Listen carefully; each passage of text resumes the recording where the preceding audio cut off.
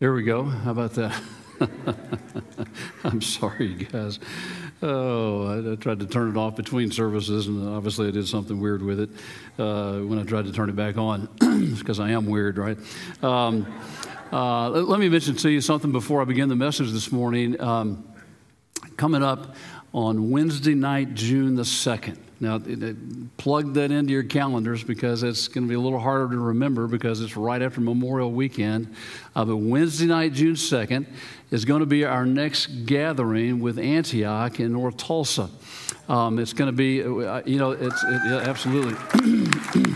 It's going to be a wonderful evening together. We're going to be going up there. We're going to be meeting outside, Lord willing, and the creek literally don't rise. We'll be meeting outside together with them. And as you know, that is the week in which we acknowledge the centennial of the Tulsa Race Massacre. I encourage you to look at that calendar of events and to participate in any of those other things that are taking place in conjunction with that. But again, we are going to spend that time together with Antioch. On that evening of Wednesday, June the 2nd, there'll be childcare here at the church. We'll start at 6:30 at Antioch. You drop your children off anytime after 6, or anytime from before at 5:45, 1, I think, at that point. We'll get more information to you. But please write that down in your calendars. It's going to be a very, very special evening together. But before we shut down, one of our last gathering with Antioch was planned right before, we planned it, and then we had to shut down, so we weren't able to meet with them. So we very much looking forward to this time together.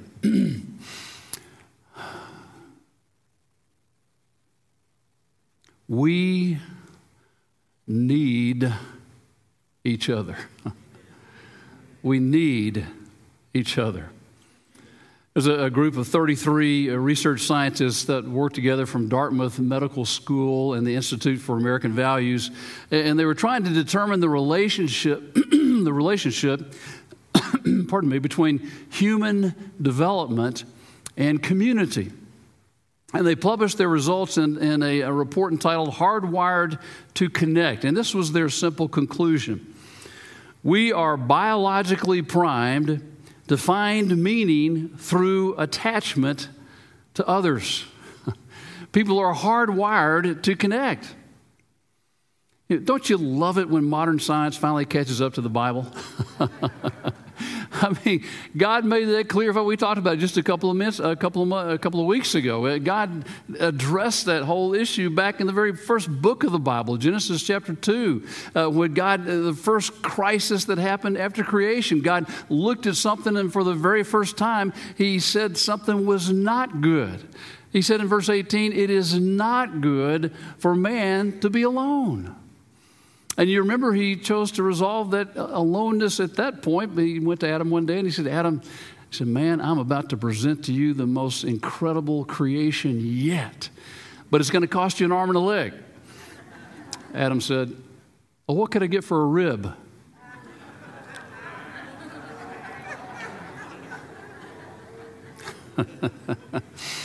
So God created marriage, then God created family, then God created community. And then you come to the New Testament, and God created a whole new community. He created His church. God knew that the good life is found only in community together. So again, He gave birth to the church. And what an amazing birth it was. When babies are born in the hospital, they're given what's called an APGAR score. This is something invented by a lady named Virginia APGAR back in 1952, where in just the first few moments after birth, a baby their wellness and their well-being, their health is measured at that point, just in the first few moments. And the highest score you can get is a 10. Well, God gave a score of 10 on his spiritual Apgar test to the brand new church. It's born in Acts chapter 2. It was about 50 days after the resurrection of Jesus Christ, and it was on the day, and on the 50th day after the day, it was called the day of Pentecost, in which Jews from all over the known world at that time came to Jerusalem to celebrate the first fruits of harvest. And during that 50-day period, the followers of Christ had been in prayer together. They had been awaiting the Holy Spirit. The Holy Spirit promised by Jesus that he would send the Holy Spirit to them when he ascended to heaven. And so on that morning of the day of Pentecost, the Holy Spirit arrived. He came with power. And you remember the apostles went out into the crowds and they began to speak to the crowds about Christ, and the people heard them speaking to them in their own native languages. I mean, even their hometown dialects. And they wondered what in the world is going on. They even accused the disciples of being drunk. And so Peter got up and he began to preach about Jesus, and he preached the sermon of his life. And we are told that when he concluded, in Acts 2, verse 41, those who accepted his message were baptized, and about 3,000 were added to their number that day. I mean, can you imagine going from a handful of people, essentially, to over 3,000 all in one day? It was an explosion of the birth of this new church, but it was a healthy birth. Verses 42 to 47 describes this healthy daily life of those who were a part of it. Listen, in fact, as I read this, listen closely, because I'm going to ask you a question about what you particularly observed when I get done reading it. Beginning at verse 42. They devoted themselves to the apostles' teaching and to fellowship, to the breaking of bread and to prayer. Everyone was filled with awe at the many wonders and signs performed by the apostles. All the believers were together and had everything in common. They sold property and possessions to give to anyone who had need.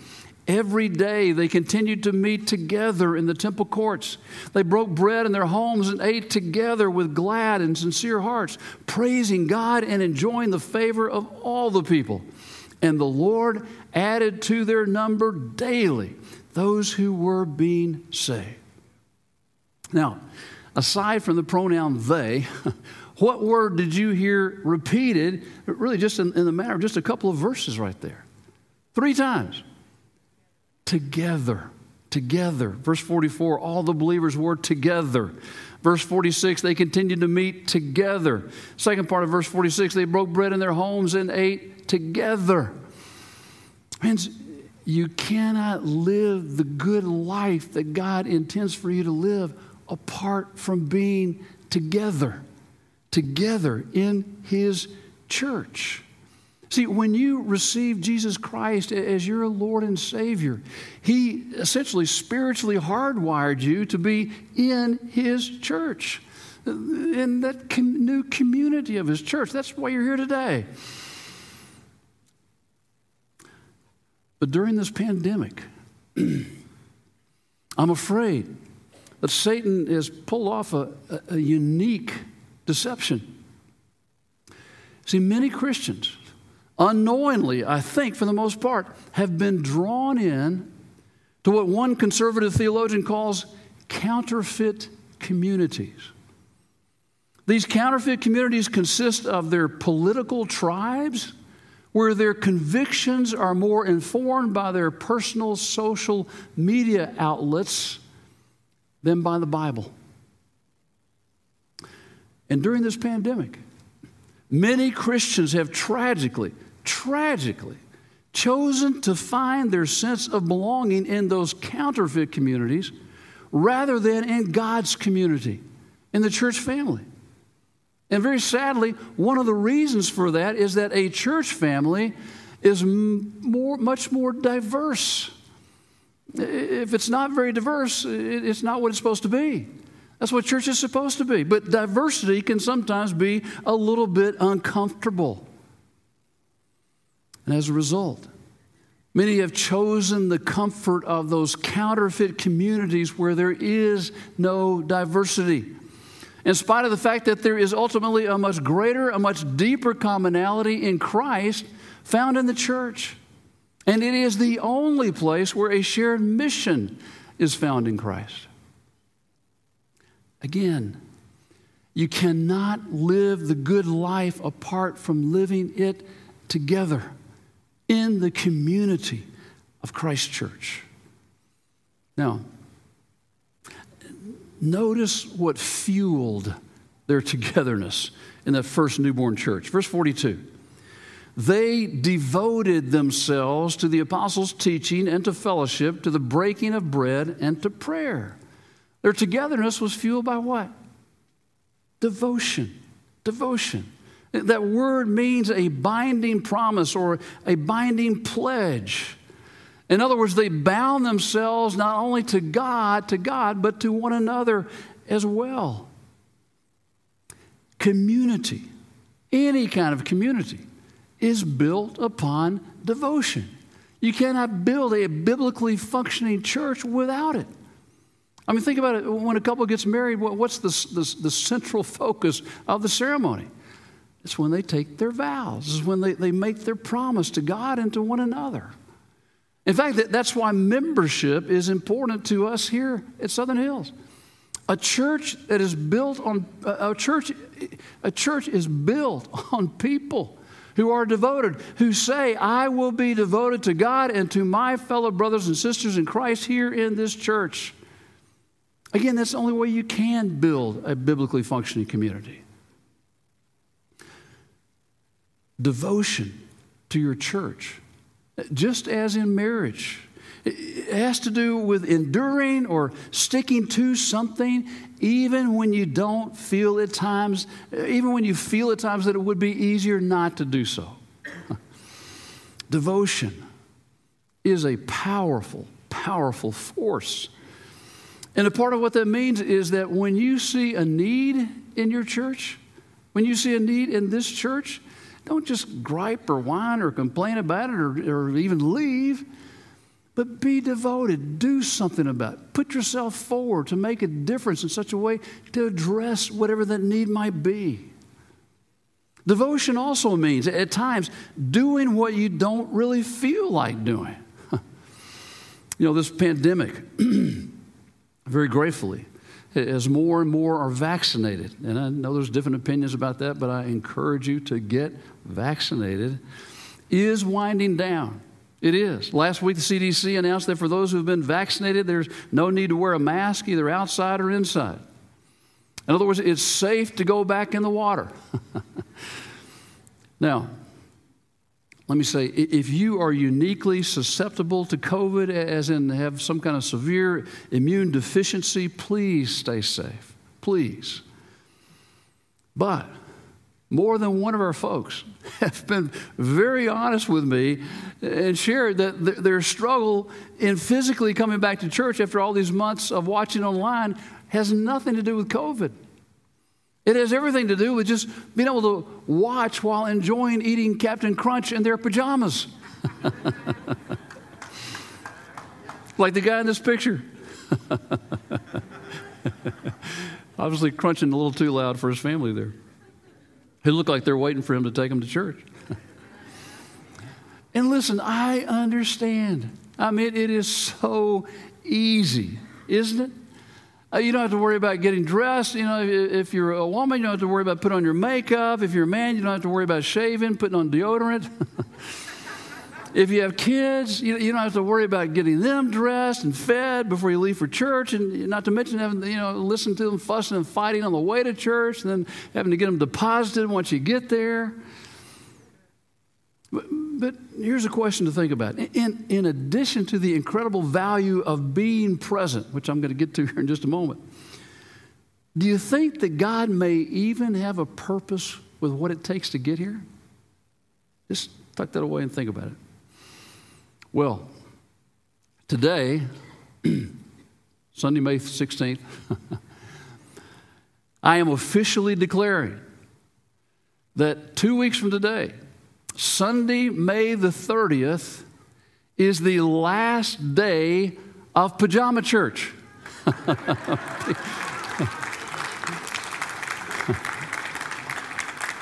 PJC will be closing. Now, please don't misunderstand.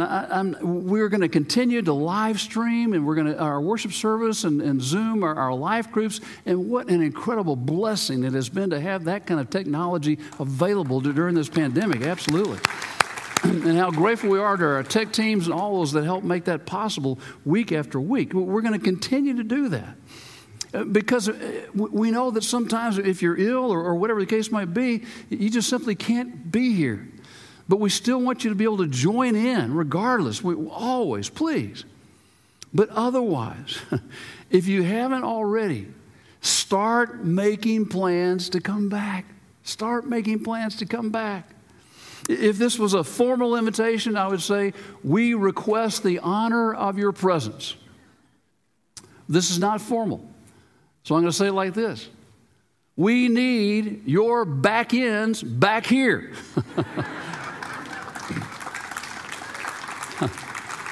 I'll even compromise with you. In fact, one of our leading deacons came up with this idea. You can wear your pajamas to church.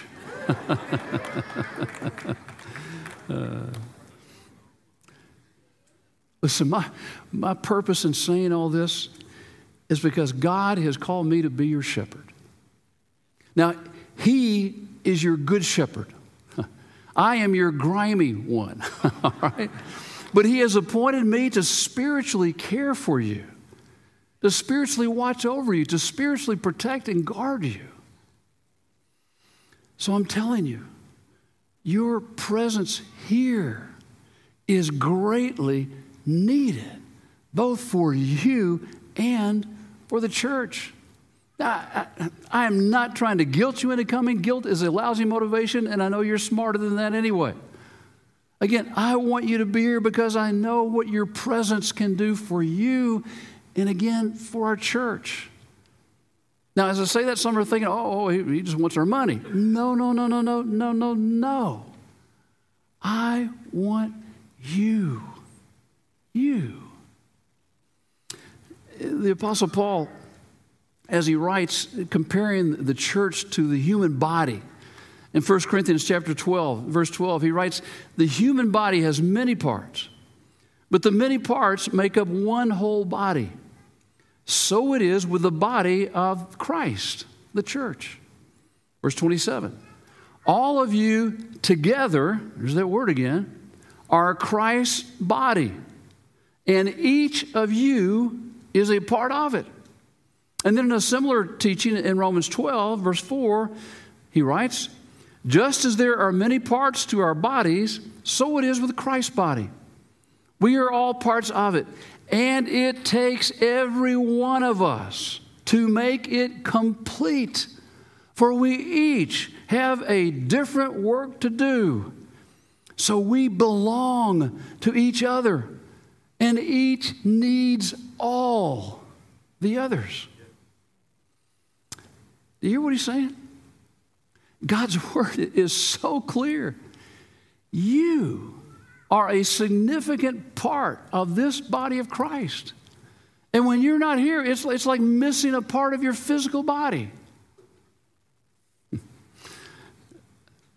don't know about you, but I assure you there's not a single part of my body that if I lost it, I wouldn't miss it. I used to say with the exception of my appendix. But, modern science is actually learning that our appendixes have something unique to contribute in terms of protecting the inside of our bodies from infection. What the Bible is saying is that when you are not physically here, our church is like a body trying to function without one of its parts. We need you, and you need the church. Hebrews 10, 24 and 25. Let us think of ways to motivate one another to acts of love and good works.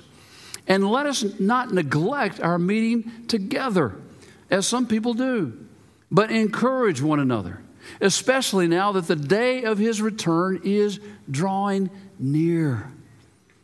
You need the motivation and the encouragement that you receive when you're together with one another. You know, the church has been called a fellowship of burning embers. You heard that expression before? You know, when you build a fire, you stack all the wood together. But what happens when you take one of those burning embers, those burning pieces of wood, and you remove it from the stack and you set it aside? It doesn't take a whole lot of time before certainly the fire goes out. But not much longer after that, it starts to grow cold.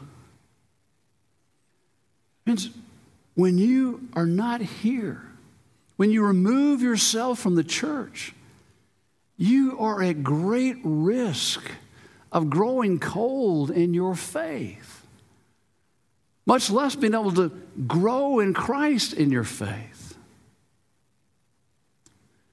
We are not independent. We are interdependent. Dr. Paul Tournier years ago made this statement. He said, there are two things we cannot do alone. One is to be married, and the other is to be a Christian.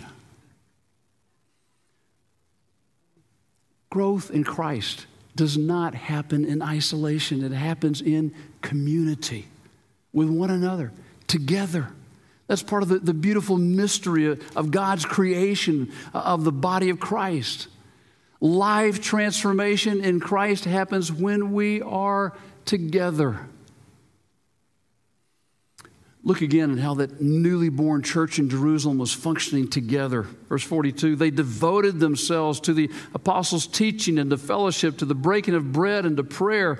Everyone was filled with awe, and many wonders and miraculous signs were being done by the apostles. The people were studying God's word together. And they took what they were learning and they encouraged one another through their fellowship together. And because they were together, they also knew how to pray for one another. I mean, no wonder that they all kept feeling this sense of awe. Verse 44, all the believers were together and had everything in common. They sold property and possessions to give to anyone who had need. Together, the needs of each other were met. Just think about how that might have happened.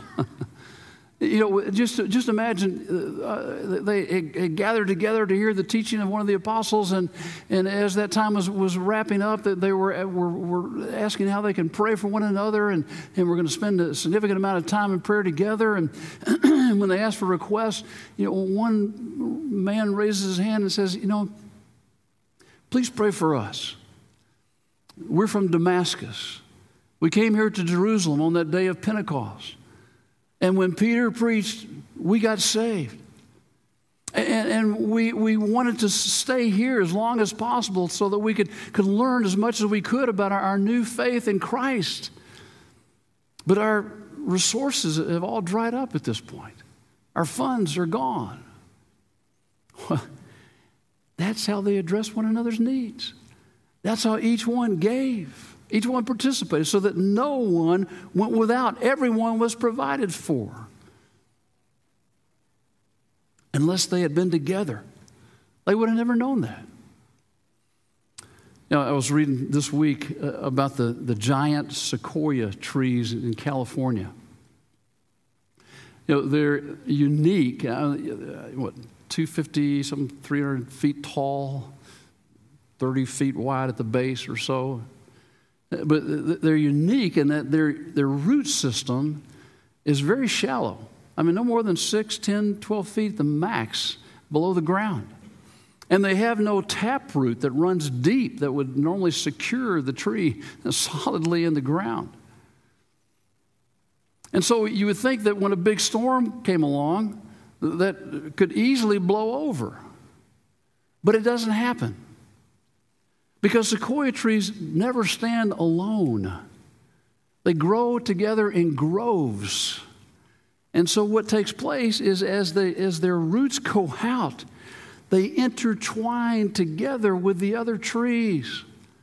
And by that, they are able to withstand the storms that come its way. Friends, in the same way, that's a wonderful picture of God's creation of the church, where we entwined with our lives entwined together, are able to weather the storms of life, are able to meet the needs of those around us. Well, finally, in verse 46 of Acts 2, he says, every day they continued to meet together in the temple courts. They broke bread in their homes and ate together with glad and sincere hearts, praising God and enjoying the favor of all the people. You see, it's when we are together, as God intends for us to be together. It's when we are together that we most clearly and convincingly demonstrate the reality and the truth of our Lord and Savior, Jesus Christ, to the world around us. Plain and simple. And when we do that, look what can happen. He says, and the Lord added to their number daily, those who were being saved. When we live the good life together as God intends, that good life begets more life. Let's pray.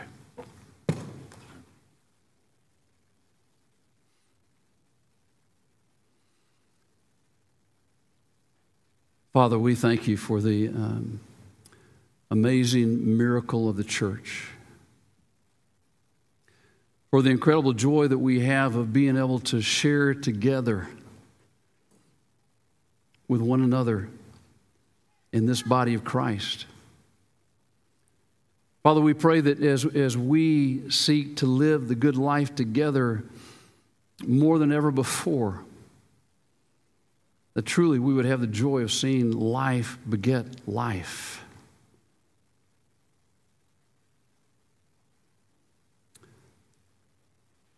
Now, this morning, if you are listening online, I want to invite you to let us know how God is at work in your heart or here in this room.